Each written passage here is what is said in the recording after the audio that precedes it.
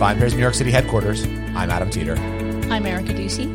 And in Seattle, Washington, I'm Zach Jabal. And this is the VinePair podcast.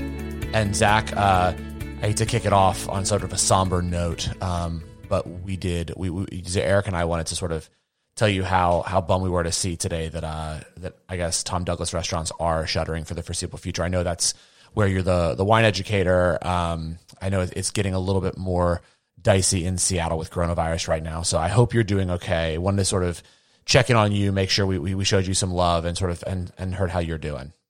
Thanks. Yeah. Boy, it's been an interesting few days and a little over a week, really. I have to say I was sort of afraid and then eventually kind of reconciled to the fact that this was going to happen before the announcement was made. Just to give the listeners a sense, our business company-wide was down somewhere between 80 and 90% over the last week from where we normally would be. Wow. And, just no business can really afford to operate in that kind of space. And restaurants in particular are not, very few of them are set up to operate when you are dealing with with no business. No one's coming in, no one's ordering dinner, no one's getting drinks, no one's getting bottles of wine. You just can't do anything. You can't pay people. You can't buy product. You can't keep the lights on. And so, yeah, we will be, I guess by the time you all hear this, we will have done our last services the night before, Sunday night, the 15th, and we will be closed for, from what I've been told, the plan is a minimum of 2 months. And a lot of what happens after that is dependent on what happens in Seattle and what happens in this country and what is going on. I'm certainly hopeful that, after that 2 month period or some amount of time that some or all of the restaurants reopen, but no one at this point can know. And, regardless, I think something is going to have to be different. I don't think it's going to be like, oh, back to business as usual. That would be great, but I'm not, I'm not going to pretend like I think that's all that likely. And I think the other thing I would say, and not to, I guess this is kind of starting off on a down note, and we do have some upcoming, I promise, but, for all the people who are listening to this who are in the industry, either directly working in restaurants and bars or work on the distribution or supply side, it's you got to be careful. You got to, and from a public health perspective, but also from a personal and financial perspective, like, we're nothing at a minimum. This is going to be a disruption, and I don't know that the extent that things in Seattle are closing down will be a countrywide phenomenon. I certainly hope not, but we can all see what's happening in places like Italy, and it's hard to know at this point what will happen, and you've got to be as best you can prepared, and it's rough because this is an industry that for the most part doesn't have a ton of people in it who have robust savings accounts and lots of options. So, better as best you can be prepared. I would at least try. And if not, I know there are a lot of people who are hopefully going to be looking to support and protect the particularly vulnerable people in the restaurant and beverage industry. And that we're all in this together, I guess is what I would say. And I hope that, my fate is not your fate, but it's, it's important to all try to come together when we can. And this is a challenge that I don't know that we've faced, certainly not in a long time. How are you guys? I'm sick of talking about myself. Good. We're hanging in there. It's, I have to say in New York, we've seen restaurants kind of emptying out in a lot of cases, and some restaurants even closing down for an indeterminate amount of time. I did want to mention for all of our friends in the industry and anyone who's interested in really understanding how the coronavirus is impacting the drinks industry that we do have a live blog up on vinepair.com, and we will be tracking up to the date, up to the minute breaking news there. The URL for that is vinepair.com/coronavirus drinks-industry. And we'll have a link for it on our homepage as well so that you can find it and stay up to date with what's happening around the country and around the world. It's really crazy. So I think, so not dwell too much on the specific virus, since that was a subject that we talked about last last week, but instead talk about sort of what is happening now to most of us, which is social distancing, right? So this idea of trying to stay home as much as possible. And so with that, we thought we'd talk this week a lot about consumption at home and a bunch of, advice for getting through all of this, because I think one of the biggest things that we can sort of miss when these things happen is that connection of being able to go to a bar and have a really nice drink and treat yourself. And I do think that the consumption will continue to stay probably high during this, especially because even when you look at what is being closed by counties who are forcing these mandatory closures, a lot of it is the stores not closing are the liquor stores and the grocery stores, right, where you can buy beers, wines, and spirits. So I think a lot of people probably will still venture out of the house once in a while to restock up as they're staying at home. So one of my thoughts first was sitting across from me is someone who wrote a cocktail book. So I was thinking, Erica, what are your advice for people who are trying to make simple cocktails at home? What should you have on hand if you're preparing to start staying at home for a prolonged period of time so that you can whip up some cocktails that you are used to normally drinking out at a bar? Yeah, I'd say one of the best things to do if you are going to be stocking up for the long haul is get some of the staples. So, if you are if you're a Negroni drinker, you can also translate that into a Boulevardier or a tequila Negroni or any sort of that template. So, the template for a Negroni is 3 equal parts gin, Campari, and sweet vermouth. You swap out the gin for you can either do whiskey, one type of whiskey or another, if you like rye, if you like bourbon. So swap that out for the gin. If you like tequila, swap in tequila and then keep the equal parts of Campari and sweet vermouth. So, that is a type of cocktail that does not require citrus, does not require you running to the grocery store to try to stock up. I think other classic cocktails that don't require, citrus or a lot of other kind of fresh ingredients. You've got martinis and Manhattans and old fashions.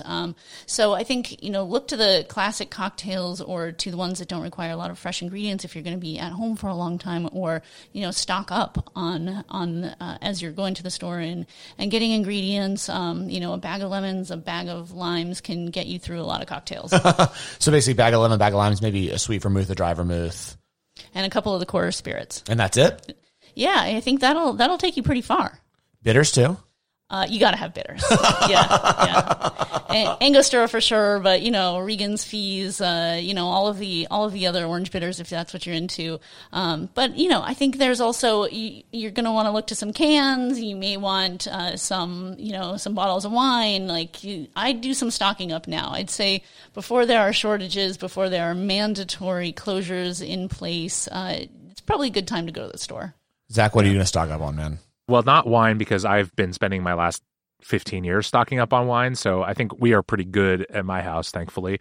But I actually think, to Erica's point, I actually think it's a great opportunity to, if you are the kind of person who doesn't want to completely forego fruit in your drinks, or you are not someone who likes, just pure spirit-forward cocktails, it's a great time to think about doing stuff like you can make syrups, you can do some infusions, and frankly, lemon and lime juice freezes pretty well. It's not I would say fresh is best, but we're probably going to be in a situation to some extent where best is maybe we can't let best be the enemy of good. And so if you are going to go buy those bags of lemons and limes, you can always juice them and freeze some of the juice. I like to use ice cube trays because they work super easy to pull out just a small amount. You can kind of control portions real easily that way, and having that kind of stuff on hand will make it a little easier to make if you are, a margarita drinker, or you want to have a Greyhound or something. You can still have those drinks to some extent. I think that the biggest thing for me that I was thinking about in terms of what I want to stock up on, and it is kind of the easiest thing for me to think about is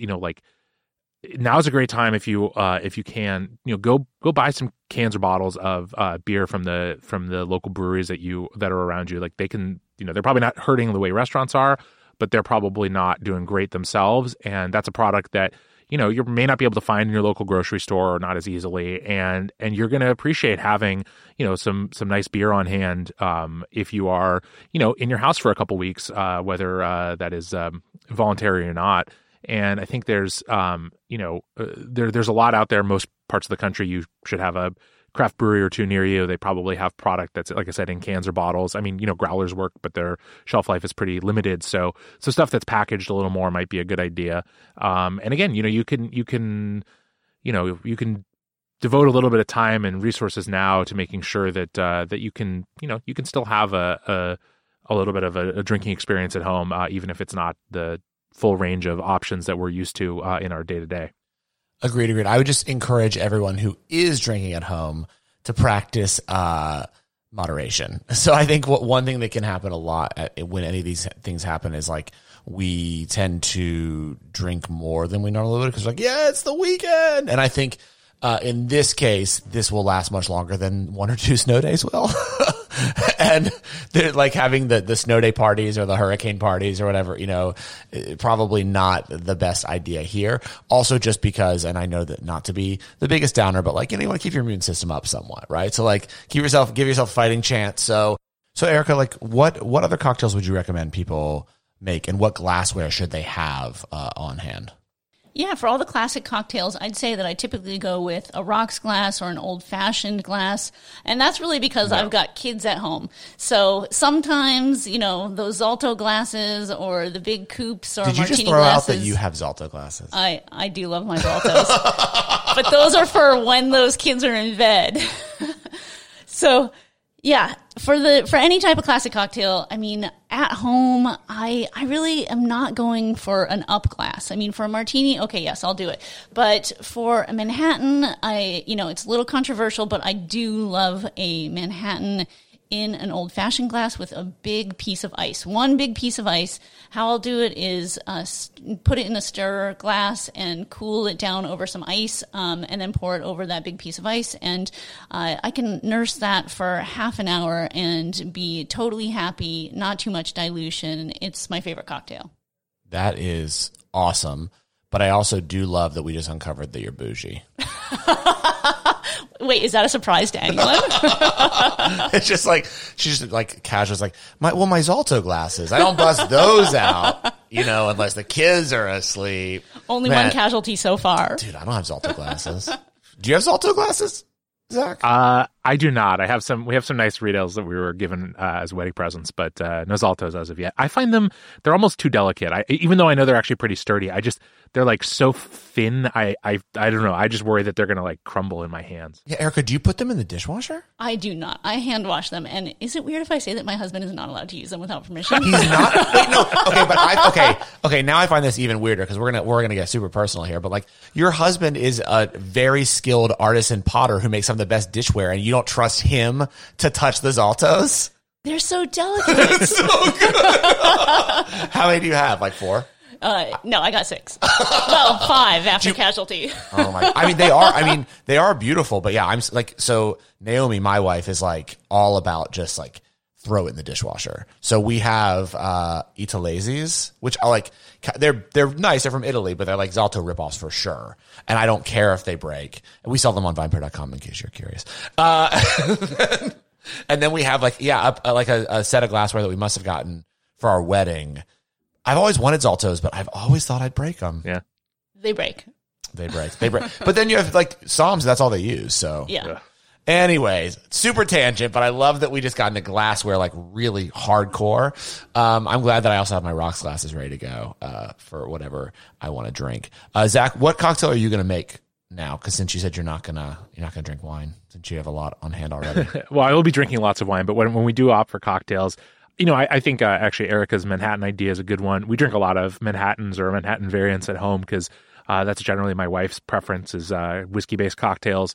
But I've been really thinking like, this is going to be an opportunity for me personally to maybe play with like, I don't know about how it is for you guys. I have some like bottles that have been kicking around my house, my bar for longer than I care to admit, and it might be an opportunity for, frankly, for lack of anything else to do, to play around with trying out what I can make with like Calvados and stuff like that, because I just don't generally open or opt for those spirits, when I'm having people over or when, my wife and I are just having a drink at home. But, at some point I probably should drink that, and it might be time to do a little research on some Calvados-based cocktails or other spirits like that I just, Aquavit. I've got some bottles of Aquavit that, frankly, were given to me and I've never really even touched, but it might be a drink everything kind of moment. Not all at once, I should say, but, it might be the time to start kind of figuring if I can, put some of those spirits to use. So it may be an experimentation period. I do think it's like definitely one of these like times where it is that like open that bottle. Yeah. Like what else are we doing? Exactly. If we've got to be home and you've been saving a bottle, we might as well open the bottle with the people that you're stuck at the home with. We're also big fans of if you are home, we have some friends that maybe have to be stuck in their apartments alone. We've told them they can come to us. I think that's what's also freaking people out a lot. It's just this idea that you could be by yourself for the next few weeks, which is really shitty. So yeah, if you have friends, ask them to have you over, maybe bring them some alcohol and just hopefully stay with them. Cause yeah, these are crazy times, guys. These are crazy times. Yeah. I think that isolation, the mental health impact of that is probably going to be pretty extreme in some cases. I mean, that loss of a social dynamic, I'd say I go out to restaurant and bars, 5 nights a week. Like, what do I do? Right. Not to mention those kids at home. I mean, come on, 3 weeks at home with some kids. Like I may be doubling up on cocktails a little bit, but or giving them cocktails so they fall asleep. Exactly. Like mother's little helper.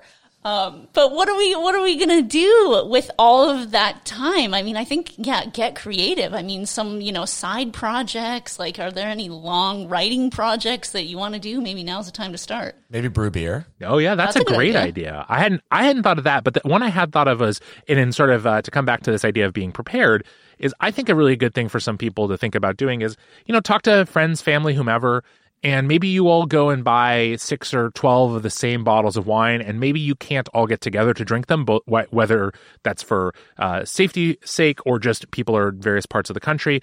But there's no reason you can't have an online wine club. And I think it would be really fun to like I said, buy 6 or 12 of the same wines as a few friends or family members. And, maybe every one night a week or a couple nights a week, you do some sort of video chat and you open the wines and you taste them and talk about them. And that might be more fun to do in person. But for the time being, I think it is a really important thing to mention that, like Erica was saying, we are all, and, I think all three of us are, because of, our own dispositions and our, what we've done for a living, we may be more impacted by that lack of social contact than some. But I think everyone is going to some extent need to communicate with and interact with, even if it's digitally, with people outside of their, family or roommates or whomever they happen to live with. And a sort of an online wine tasting group could be a fun way to, or beer tasting or whatever, whatever the drink of your choice is, could be a really fun way to at least have some of that socialization, but do so in a way that also is, more prudent given the current state of health. I have to tell you, it's another good idea you came up with. 2 for 2. Yes. I know. It's like 2 for 2 in 2020. It's so not my year in so many ways, but in this very specific way, it's been my year. I know you had the rosé for the Valentine's Day, and now you're coming up with this video chat wine tasting. And I'm like, damn, Zach's got some good ideas I wish I had. I wish that was my comment on the podcast.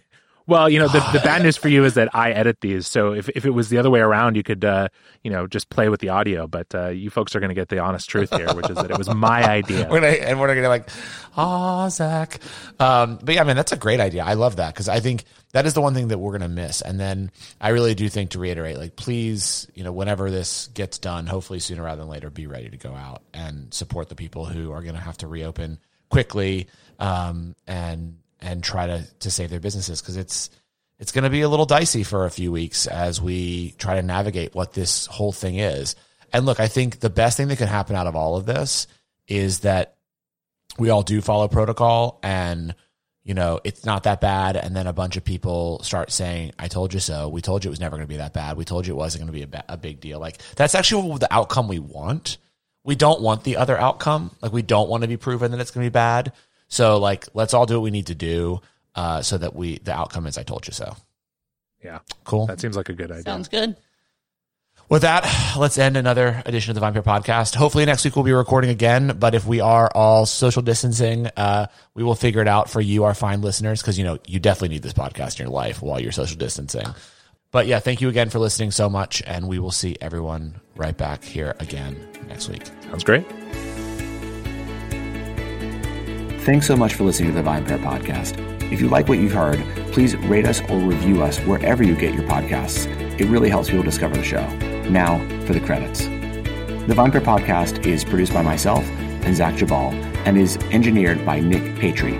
We're recorded out of Cloud Studios in Seattle, Washington, and also in our New York City headquarters. I'd also like to give a special shout out to my co-founder, Josh Malin, and the rest of the VinePair staff who help us conceive of the show every single week. Thanks again for listening.